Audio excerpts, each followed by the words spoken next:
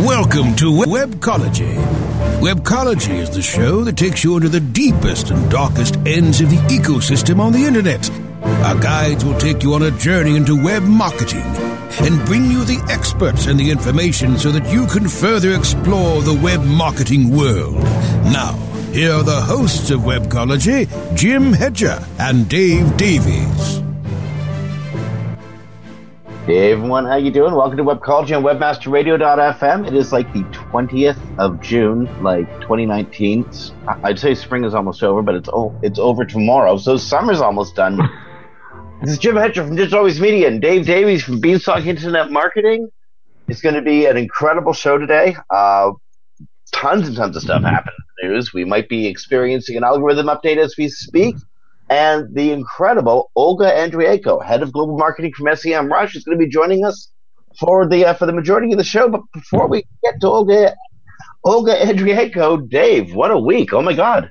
I know. I was looking back through the stories. What are we going to talk about? I know we don't have that much time, and I got back like to the 18th, and I was like, well, I can't go back further than that because like we've got so much news just in the last like 24 hours. I was like, well, there's a show.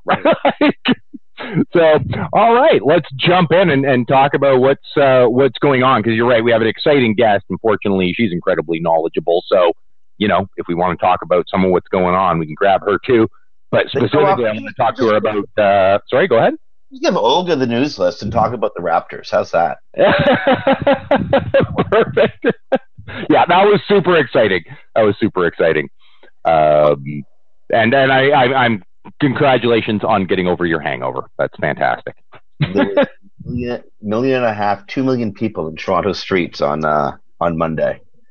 Yeah. And only 2 shootings. Like, wow, for Toronto, that's like a record.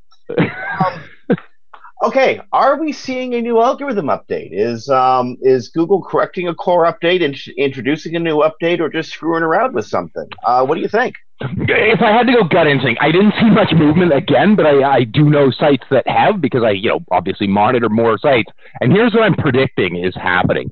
I didn't see a lot of movements on the site I controlled during the core, and then all of a sudden a bunch of sites are seeing some movement, and I'm not again. With their sites that I'm actually working on, I'm like, I have to think that if they did a core, a bunch of things changed, and as happens, it's a major update, right? It's a core update. Okay, time to tinker and fix the things that inadvertently went wrong, or where something wasn't valued as much as it should have been in it. Something might have lost it should have, right? Like sort of tweaking. That's what I'm kind of guessing that we're seeing, just based on my own, and this is completely anecdotal. So, but just based on what I'm seeing, where our clients aren't moving, some of their competitors are, because of course I'm monitoring them, and there was a bit of correlation between who rose or fell during the update, and because some of them surprise you, right? Where you're like, really, that one went down because they're really good. Like even on competitors, oh yeah, they're good. They're one of the ones I'm like, I look at and go, oh, okay, you're doing a good job there. So sort of some of them bouncing back and stuff. So it's really anecdotal and not based on any large scale data, but it's kind of what my instinct is telling me based on what I'm seeing there. Is it's just some tweaking to sort of fix or improve upon some of their core update, but who knows for sure. How about you? Same thing. And this is based on the stuff I'm reading in Webmaster World. Now I got a theory. If you're a down the line SEO, you're like don't got any weird dodgy link strategies, and you've been as pure as the fresh driven snow. Like core updates probably are meaningless to you. If there's any weird encumbrance on your domain, or like some behavior that you or some link partner somewhere down the line has had, a core update might impact you. It's really hard to tell. Right. But a lot of SEOs that we talk to, they've like, well, nothing's happened, right? Yeah. I'm reading about a lot of recovery in Webmaster World for sites that did get hit, though. And a lot of these were sites that like have health offers or stuff. They have a lot of good information. It's actually smart information, but are they like dodgy sites, or some of them like have ads for like colloidal silver and that stuff that turns you Smurf blue, or whatever, right? Like they make dubious health claims, right? But some of them saw a recovery. from after the original June 2019, the Sea Shellfish update. So yeah, I don't know. I think it feels like a bit of tweaking. Yeah, and good. I mean, that absolutely makes sense. There's always going to be things caught, like unexpected sort of impacts of a major update like that. I understand this is a pretty complex system, you know.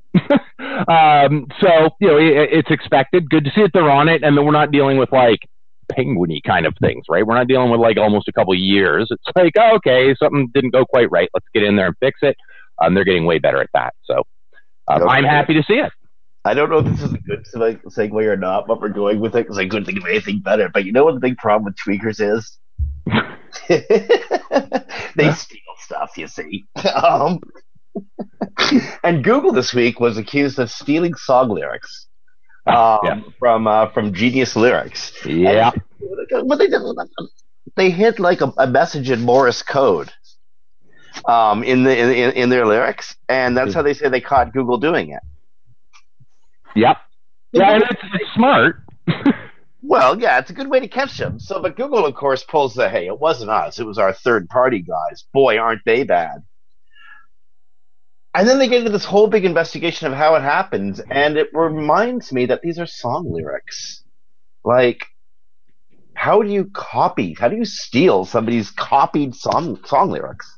Well, and you know, at the end of the day, that's what this boils down to. So, top level stuff, okay, LyricFind had published this, Google had scraped it, but then it turned out they hadn't. There was a third party in the middle that Google gets song lyrics from that had themselves scraped it. So, fair enough. Okay, that's not on Google. That's like me going to Adobe Stock, buying an image, and then finding out from Getty, like, oh, okay, I'm just picking like the biggest person that would like come after me, right? So, okay, Getty comes in and goes, no, actually, that's ours. It's not my fault. Like, I'm still going to have to pay the piper, I'm sure, but it's not my fault. I had a trusted source. That trusted source had stolen stuff, right? Like, so, oh, okay, you know, I mean, it wouldn't be my fault. I treat Google in that sort of light on this one where, yeah, they're right. They had a trusted source. That trusted source happened to take something, but at the end of the day, what you were touching on right, or at the end there is right, Genius doesn't own this either. It's not even theirs. These are lyrics from other people that they're taking. They're putting some work in, so fair enough. I understand why they feel possessive of it. Mm-hmm. But okay, here's the thing, though. Genius is taking other people's lyrics and surrounding them with ad content. Mm-hmm.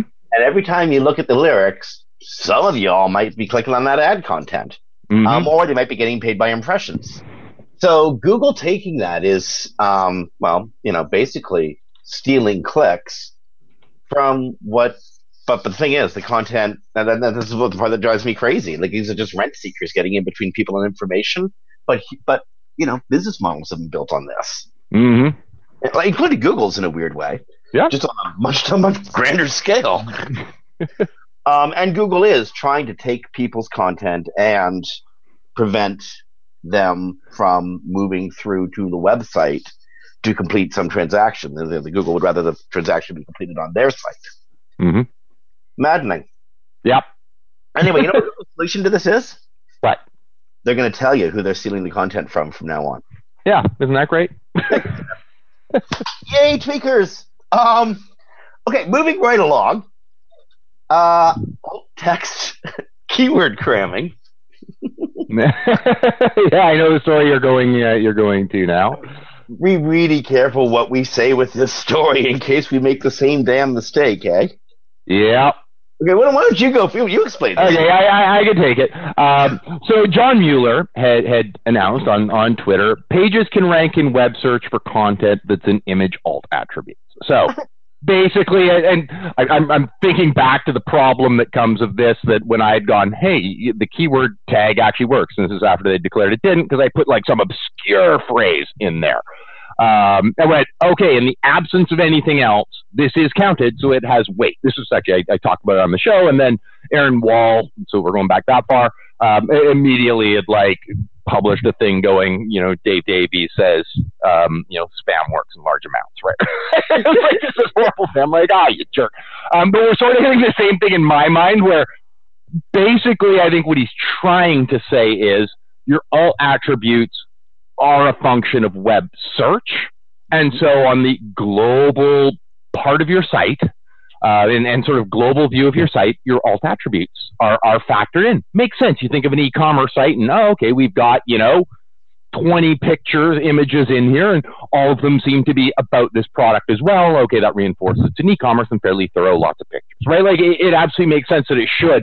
But I immediately, and I think that's what you were going to do, is looking at that going, all right, so now we're going to have a bunch of people reading that as, jam all your keywords into your image alt tag. No, folks, it describes the image. Exactly. The alt tag was there originally as an accessibility tool for screen readers to be able to read a description of the image to somebody who's using the web, who's blind using the web. Yeah. Okay. But an important thing about Google image search is it's part of a much larger ecosystem. And I know we only got a couple seconds here, but it came up in Search Engine Journal today. And as it happens, you're the one who wrote it.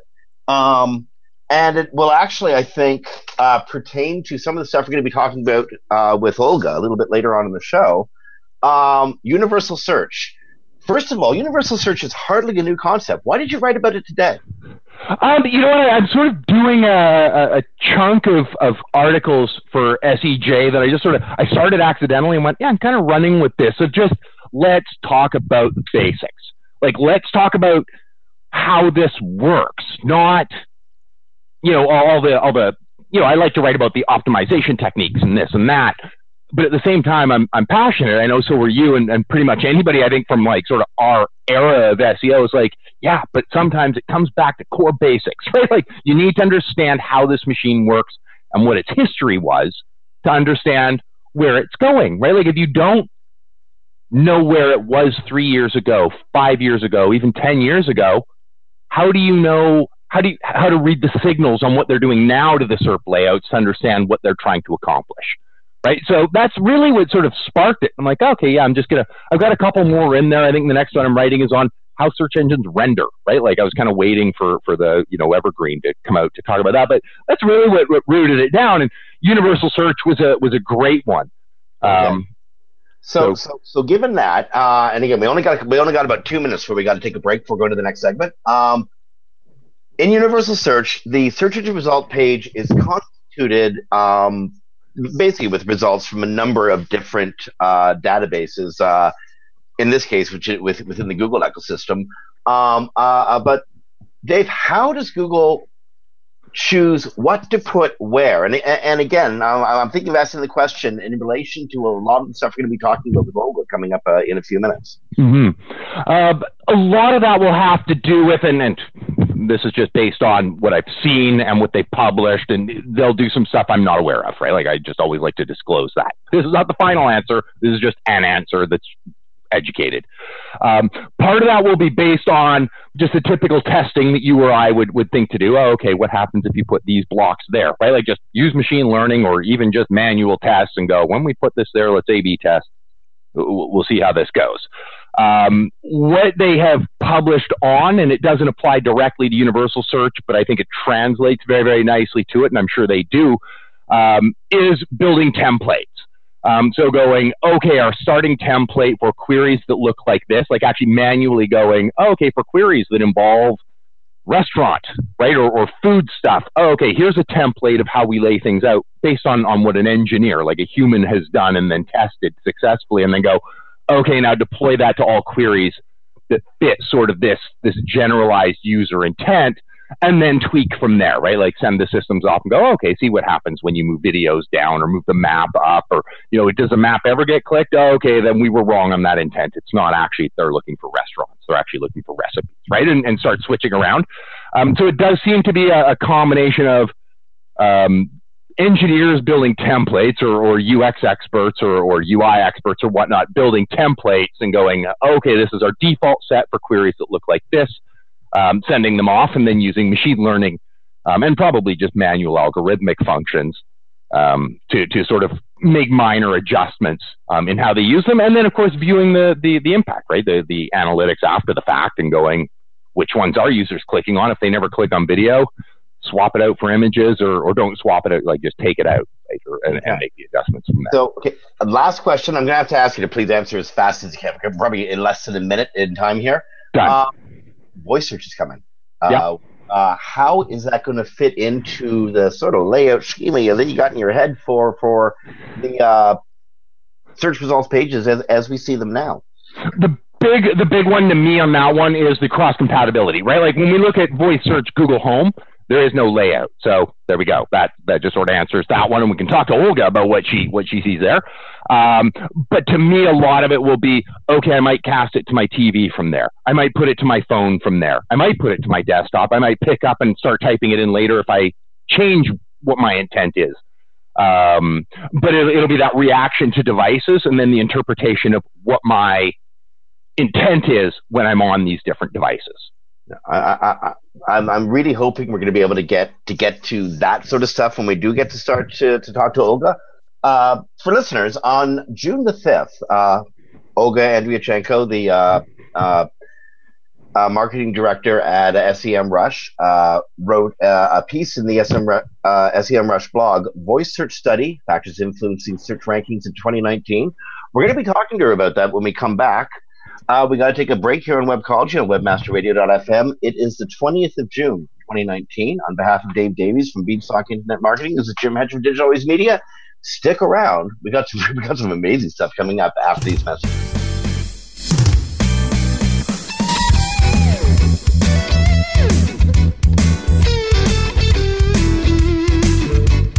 Sit tight and don't move. Webcology. We'll be back after this short break.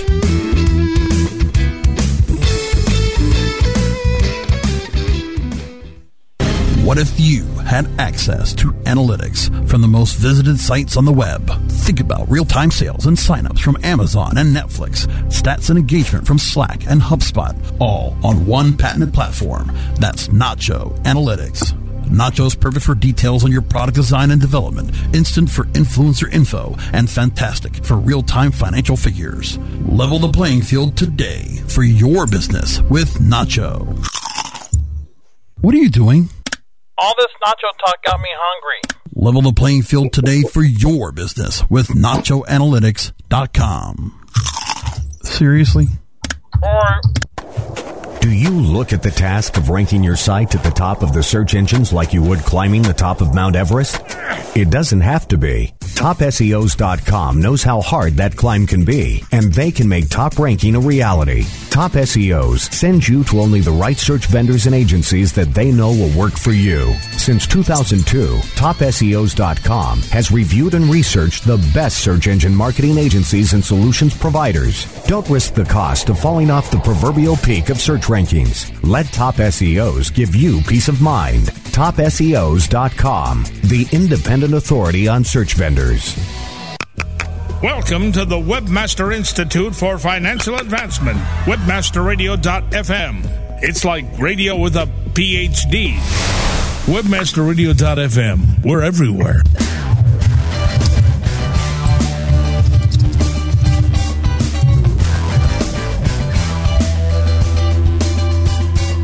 Commercials off. Now back to Webcology. Only on webmasterradio.fm. Here are the hosts, Jim Hedger and Dave Davies.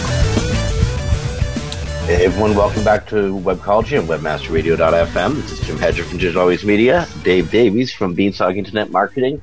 You're listening to a podcast recorded on June 20th, 2019, and Dave and I are joined by Olga Andriachenko, the head of global marketing from SEMrush. Earlier this month, Olga wrote a piece in the SEMrush blog, Voice Search Study, Factors Influencing Search Rankings in 2019. You got a gajillion questions to ask, so Olga, welcome to Webcology.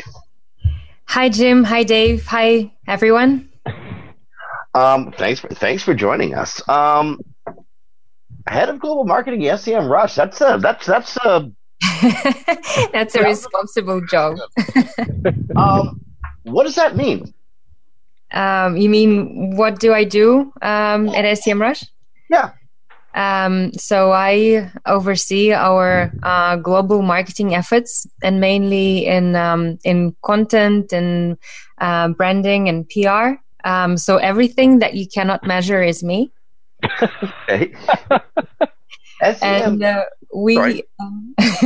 And we have global. Well, we have a local approach globally, which means that we localize in a lot of languages. So I have a lot of teams that have blogs in in Portuguese, in Italian, in German, and other social media in different languages. So we are working more than 7 languages now, including 3 Asian ones.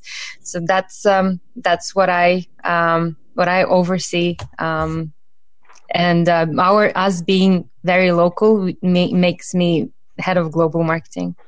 Okay. SEMrush measures a lot of things, but voice search hasn't traditionally been one of them, and the impact of specifically the impact of voice search on search results.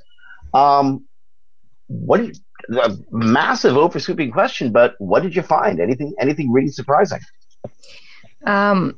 We found there were not. I would say not something groundbreaking, but actually I think what we found is hands-on and helpful, and helps the SEOs align what they're already doing with optimizing for voice search. So I think for me, the insights that we found were actually comforting.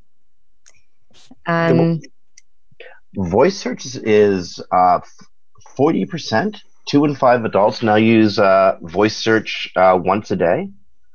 And 20% of all searches done on Google. So like 1 in 5 searches done on Android's Google app, voice search. How's that going to impact the type of queries and the type of responses?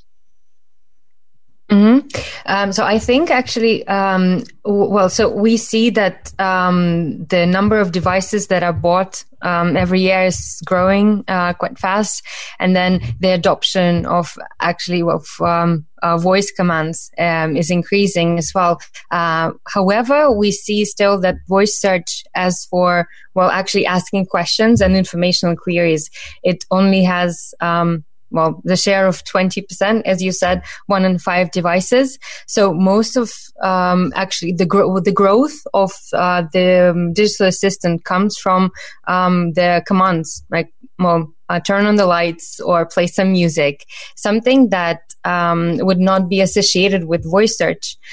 So I think it actually gives some space for the SEOs to breathe, because voice search became more of a buzzword, and then everyone suddenly started being stressed out about actually how to optimize it. Will voice search kill the regular search? And what we also try to show is that 2 of them, they're aligned together, and and voice search will not actually in upcoming years overcome the regular one, and that the efforts that SEOs do in optimizing for featured snippets, for other sub elements, optimizing content and speed, these efforts that bring them results in the regular search will also help them in voice search.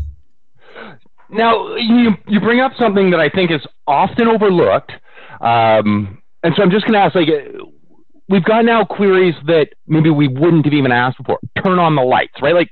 Historically, we didn't count this as a Google query. It just wasn't even a Google query, right? Before voice search.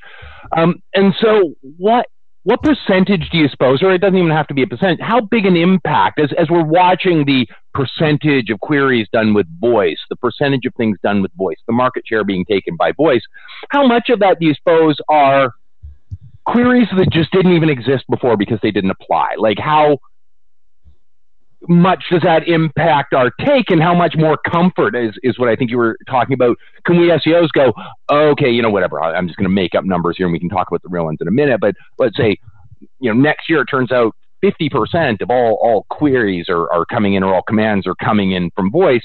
Well, 48% of those might well have just been turn on my lights and play me some music, stuff that didn't even exist before voice search. So, is it really limited? Do SEOs, as you're sort of touching on, have a lot more comfort in going, yeah, they're not buying stuff.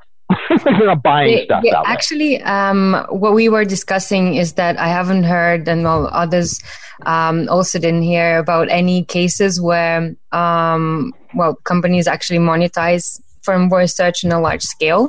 So obviously, if you buy an Amazon device and then you can buy stuff from there, but then when it comes to actually search, then it's more of brand awareness, and then you don't want your competitor rank for that. You want to build that trust.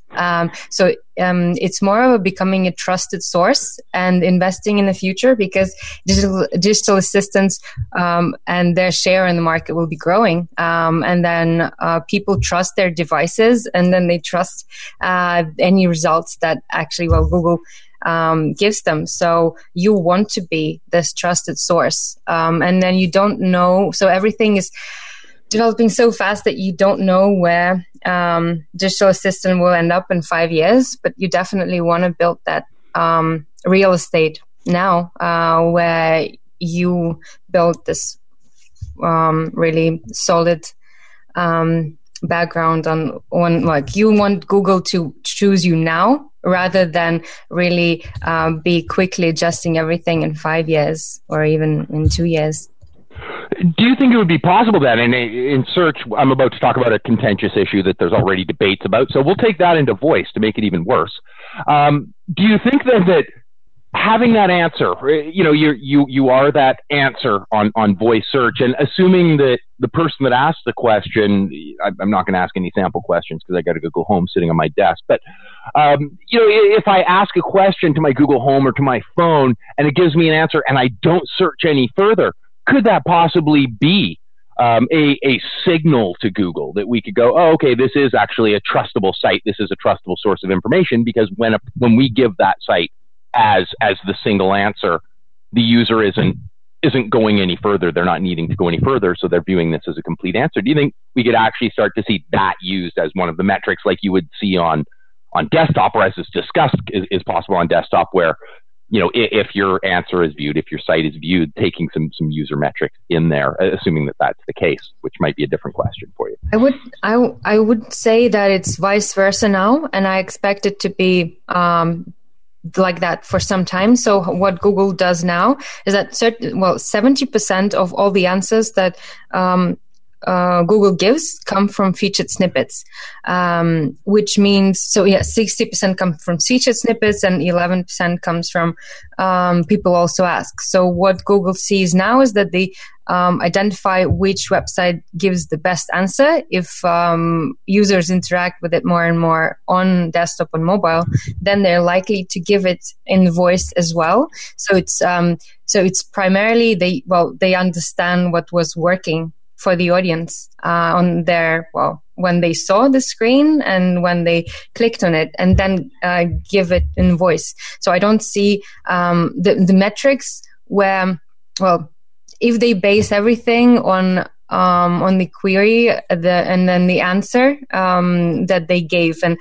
if users do not ask more, I don't see it as a reliable information. So people might just ask and then be satisfied with the answer, or they might just immediately switch to something else. And so that's really vague for me now. And unless maybe there are more devices with screens and with that would be able to get more interaction with the user, I don't see Google basing their desktop and mobile results on whether people were satisfied with voice answers.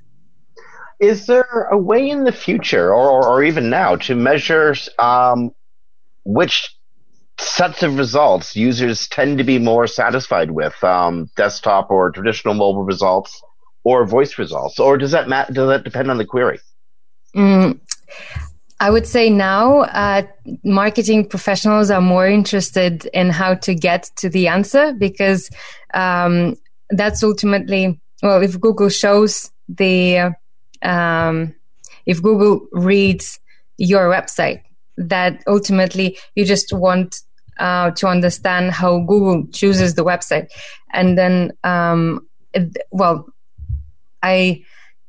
haven't heard of or haven't seen any studies that would actually measure how satisfied Google was, well, how satisfied users was, and then how Google reacted to this.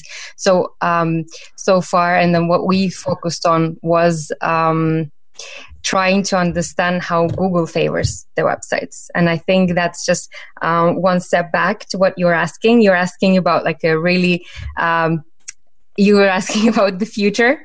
And I think that is the question that is insanely hard to answer. Okay. Is there, for content creators, is there any tips or averages you could give them to, I don't know, increase their chances of writing a stronger response? Yeah. So what we discovered is the paragraphs that Google devices were reading were from 40 to 42 words. And then this was so consistent across Google Home Mini, and Android. So that is the number of words in the paragraph that we definitely recommend writing. And this is also the number of words that we found in featured snippets. So most of the paragraphs that Google shows in featured snippets, they are also from 40 to 42 words. Okay. Something I found kind of neat in your findings. A third of the answers don't use schema. Yes. So we discovered that schema doesn't really, certain types of schema, they do not have an impact because there are so many types that we haven't found any correlation. And I think, so we wouldn't just say that schema is not important, but certain type of schema is not important. Okay, yeah. I mean, the opposite way of looking at that is 2/3 of the answers did involve schema. Yeah. Another thing that I found interesting. We have been sold on secure search on secure Socklary, HTTPS, and that didn't seem to make a difference in Google Assistant's selections either. So the reason for this is, so I would add one word. So HTTPS is not a factor already.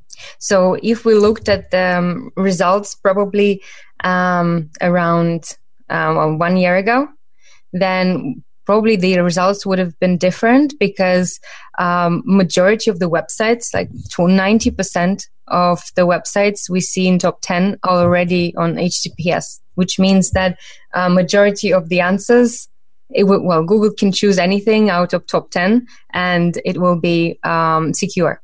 So it's not that HTTPS is not a factor. If you're not on HTTPS, then your website will not be chosen. But because almost everyone is already secure, then it's already not a factor. Okay.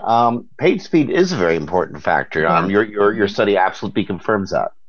Yeah. So that was I think the most, not surprising, but it was so impressive that the speed of the Google answer, the website that Google used for the answer was so much faster. It was sometimes it was even like 15 times faster.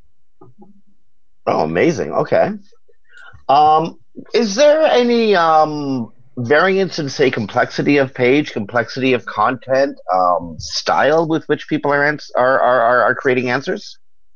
We haven't found anything about a specific tone of voice, but we analyzed the content and the readability on different scales, and then basically content writers need to create content for 15-year-olds, and that's around the language that was used by Google. And what's interesting is that language used in Google Home and Google Home Mini answers was more sophisticated and had more complex words than for Android. Okay. Why? Any speculation on why? I think there was a lot of differences with Android and Google Home Mini. I think because when you do the search on Android, when even you ask the question, then Google knows that you're looking at the screen too. So there's a difference. So with voice, you can only hear, and then with the phone, you read. So that's a different interaction and different experience.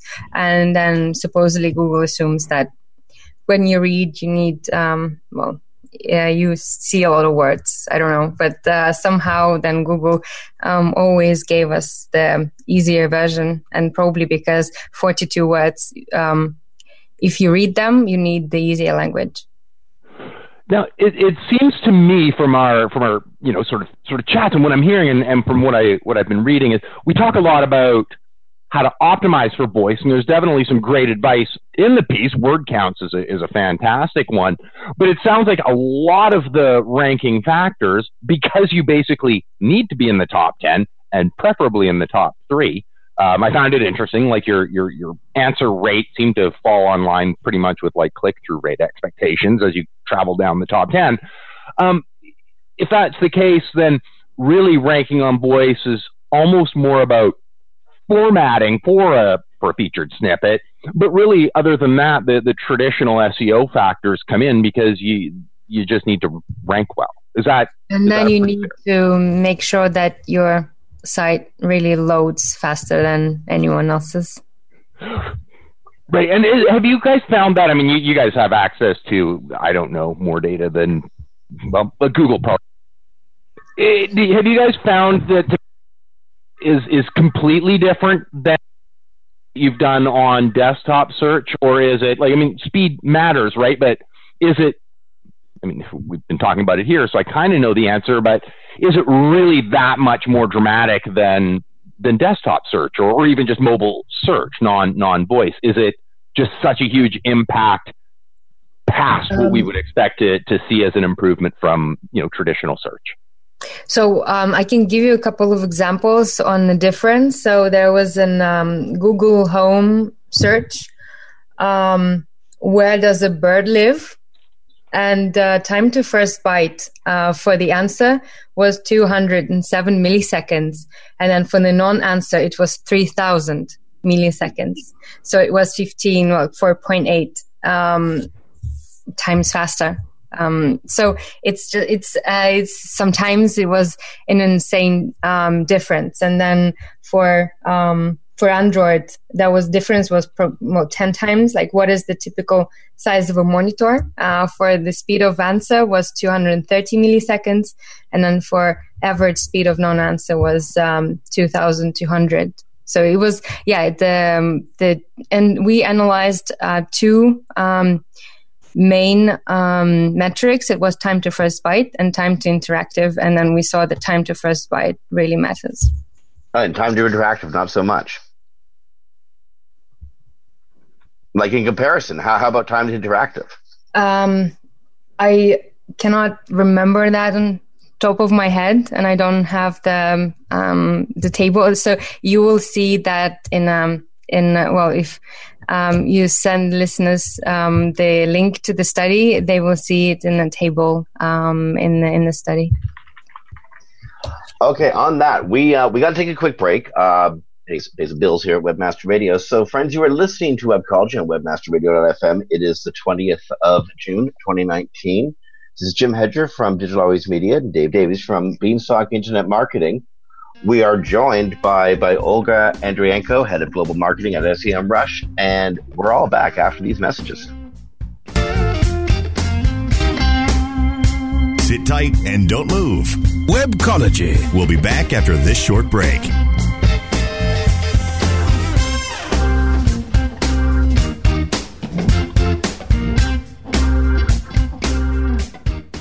All right, guys, I want you to come up with an ad for a patented platform that lets you see any company's analytics accounts. I'm talking Amazon, Tesla, Netflix, etc.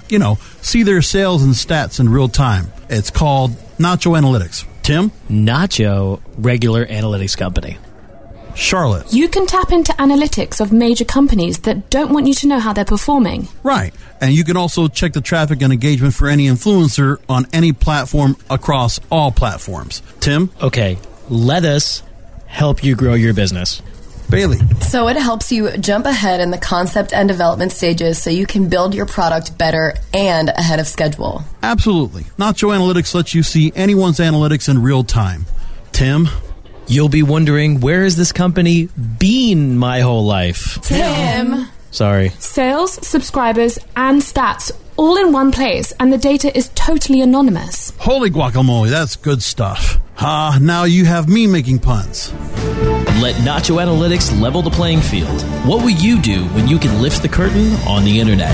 NachoAnalytics.com. Are you looking for the best in WordPress speed, security, and scalability? WP Engine is a digital experience platform for WordPress, powering digital experiences for large brands around the world. With easy-to-use site management tools and powerful do-it-your-way development features, WP Engine gives you the flexibility to build it your way. Improve your SEO and conversion rates with a faster site on WP Engine. Learn more on WPEngine.com. It passes before it's noticed a slight rising of the eyebrows, a widening of the eyes. It may be accompanied by an almost imperceptible inhalation. The heart as a beat, like a quiet exclamation point on the experience. Within a tenth of a second, the reaction is passed, but not without leaving its mark. Someone found what they're looking for. Does your website deliver impulses to act? It can. Intended Consequences is the podcast for digital marketers who see their job as changing hearts and minds. If you're frustrated, bored, or in a rut, it's time to spread your wings with Brian Massey and his guests. Find out how successful, curious, creative, and data-driven marketers are making a difference on purpose. Visit IntendedConsequencesPodcast.com and find us where you get your podcasts. Intended Consequences. Marketing on purpose. A more refreshing kind of talk radio. WebmasterRadio.fm. We're everywhere. You have...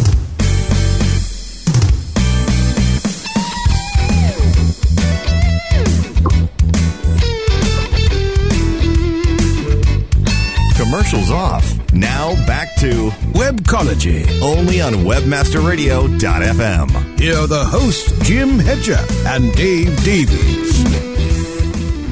Hey everyone, we are back on Webcology on WebmasterRadio.fm. We are rounding the hour and powering ourselves towards summer, and we are joined by Olga Andrienko, Head of Global Marketing at SEMrush.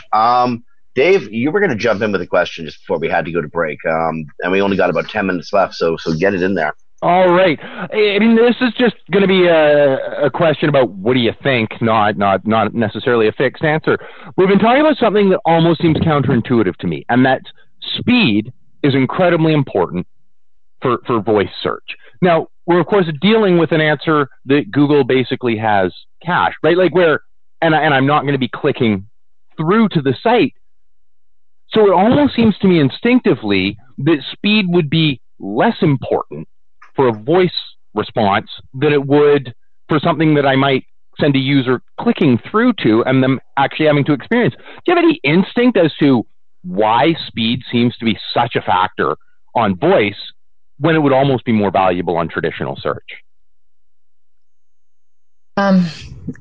Well, how I explained it, but now with your argument, because of it being cached, then my suggestion is actually ruined, I guess, but I still gonna jump with it.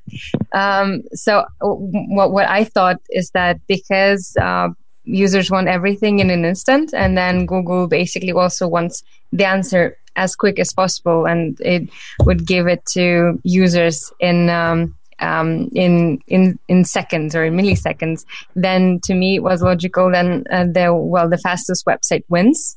But yeah, obviously everything that Google has, they know it before they give the answer. So my guess would be that Google actually themselves change everything so fast, and if they take the answers from featured snippets, then maybe the algorithm somehow just maybe defines it. So if we see featured snippets coming and going, as well as people also ask, so everything changes in real time. So maybe still Google needs, the fastest loading answer, which is in the featured snippet. But here I actually, I won't pretend I will know the answer. My take was completely ruined by you, Dave. Oh, I'm sorry. But the thing is, I think actually your take, come to think of it, as you're explaining it, actually makes sense. If I start asking supplementals, now they need to access again. And you're right, it changes constantly. So whether they have a cache of the first thing, they're getting significantly better with the, sort of neural matching and but what did it mean, right? Like a follow-up question that's built on the first, and you're going to need to be able to access that information, to your point, incredibly quickly. Mm-hmm. I'm going to move us on a slightly different track because I want to make sure we get to it. And I'm a user of Rush. I've got it sitting up in front of me with a reminder for a client that I need to set up some new reports on. Can you tell us anything about what's coming up? I'm still stoked, by the way, for people who don't know. Keyword Magic is freaking awesome. I know a lot of people don't use it very much. That's really, really neat, by the way. So hat tip to all the folks at SEMrush for building that. I know it's still being worked on, but that's a great one. But anyway, what's coming up from SEMrush? You want to know? So I thought that was coming up in a voice search. Okay, well, I'll move us back. Oh, you know what? Let's go there first because we got about 10 minutes. And I just want to make sure that I talk a little bit about SEMrush.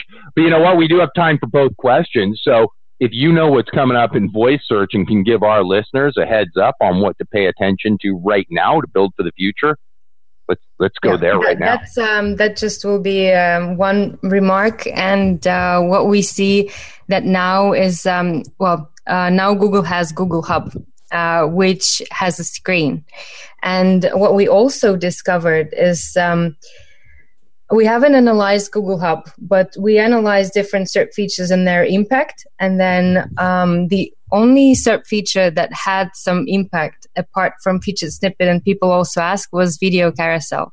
And when we looked into it, actually what Google did is they took this snippet from the video, but they didn't take the first second, but they just read the small extract, which means that now with devices having screens, video is becoming increasingly important, and Google reads the text from YouTube and understands, it just extracts the best part and reads it out loud. And then if you optimize for video and invest in YouTube SEO, that will give you really a good head start in there. Interesting. Okay, now I'm going to ask the question. Yes. And what's coming up from SEO? And we can be talking content or we can be talking tools. But what do you guys have going on right now? So we are going to build Amazon tools. Oh, wow. Okay. And we started with a tool that was released a couple of weeks ago. It's called Sellerly, and it's a free tool for A/B testing your snippets. So if you sell products and you want to ensure that you have the best chance of the copy and the image, we give you the chance to optimize the snippet in product placement in Amazon. And what we initially, what we would want to build further would be probably the same optimization tool that we have for Google, which means that you have your product and you search for the keywords in the tool, and we give you the information on who is already placing the products, and then how their headlines look like, what product snippet is. So that is what we're going into. That's a completely different field, but we eventually want to solve the problems and the challenges of everyone who places products and sells them on Amazon. Olga, we've got to invite you back because I'm going to throw a curveball of a massive question. But you opened the door, and I need to ask now. Amazon is on the scene, and Amazon is a product engine as much as it is a marketplace. And people are doing research in Amazon and doing discovery and looking for stuff there. And Amazon has its own voice applications, its own voice app. And is this going to change the search game in the future as you see it? Yeah, it's already changing it. So the amount of people using Alexa is actually even larger than amount of people using Google devices, and then they're more the interest is growing. So yeah, Amazon is changing the game. Well, and we just spent the last 45 minutes talking about a Google-centric universe. It's frustrating because the world is changing so quickly, and there's so much to cover in so little time. And we're in the last 2 minutes of the show. How substantially is traffic patterns and I guess just composition of websites themselves changing because of voice search? I think voice search is not yet changing the websites on a large scale. So the fact that search and social are the two places where people hang around, then search in general is changing the websites and their attitude to online and their attitude to the budgets and their focus on where they spend them. So I think it's too early to tell how voice search is. Small, medium businesses, they don't have still time or budgets to invest in this, so they want they're still figuring Google out and desktop even. So I think it's enterprise and bigger companies, they do recognize this, and also their authority really keeps them in top 3. So that's it's easier for them to appear in voice search answers. I'm afraid. So, I think it's still too early to tell. Well, I think this is afraid it's going to be one of our last questions. But a competitive environment in the future for some of the smaller, medium to small businesses. You reckon they're going to stand a chance? Yeah, that's thankfully Google still has different algorithms and elements for local search.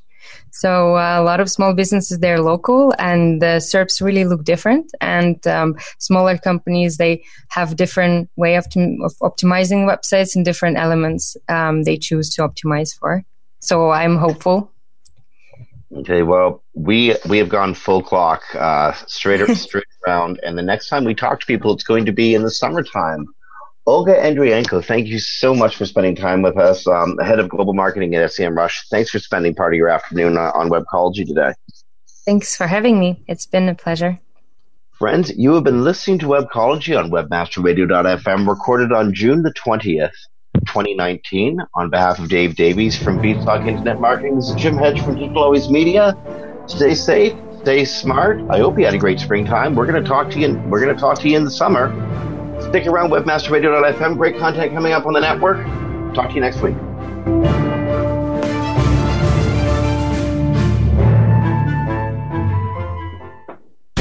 The opinions expressed on this program are those of the guests and hosts and do not necessarily reflect those of webmasterradio.fm.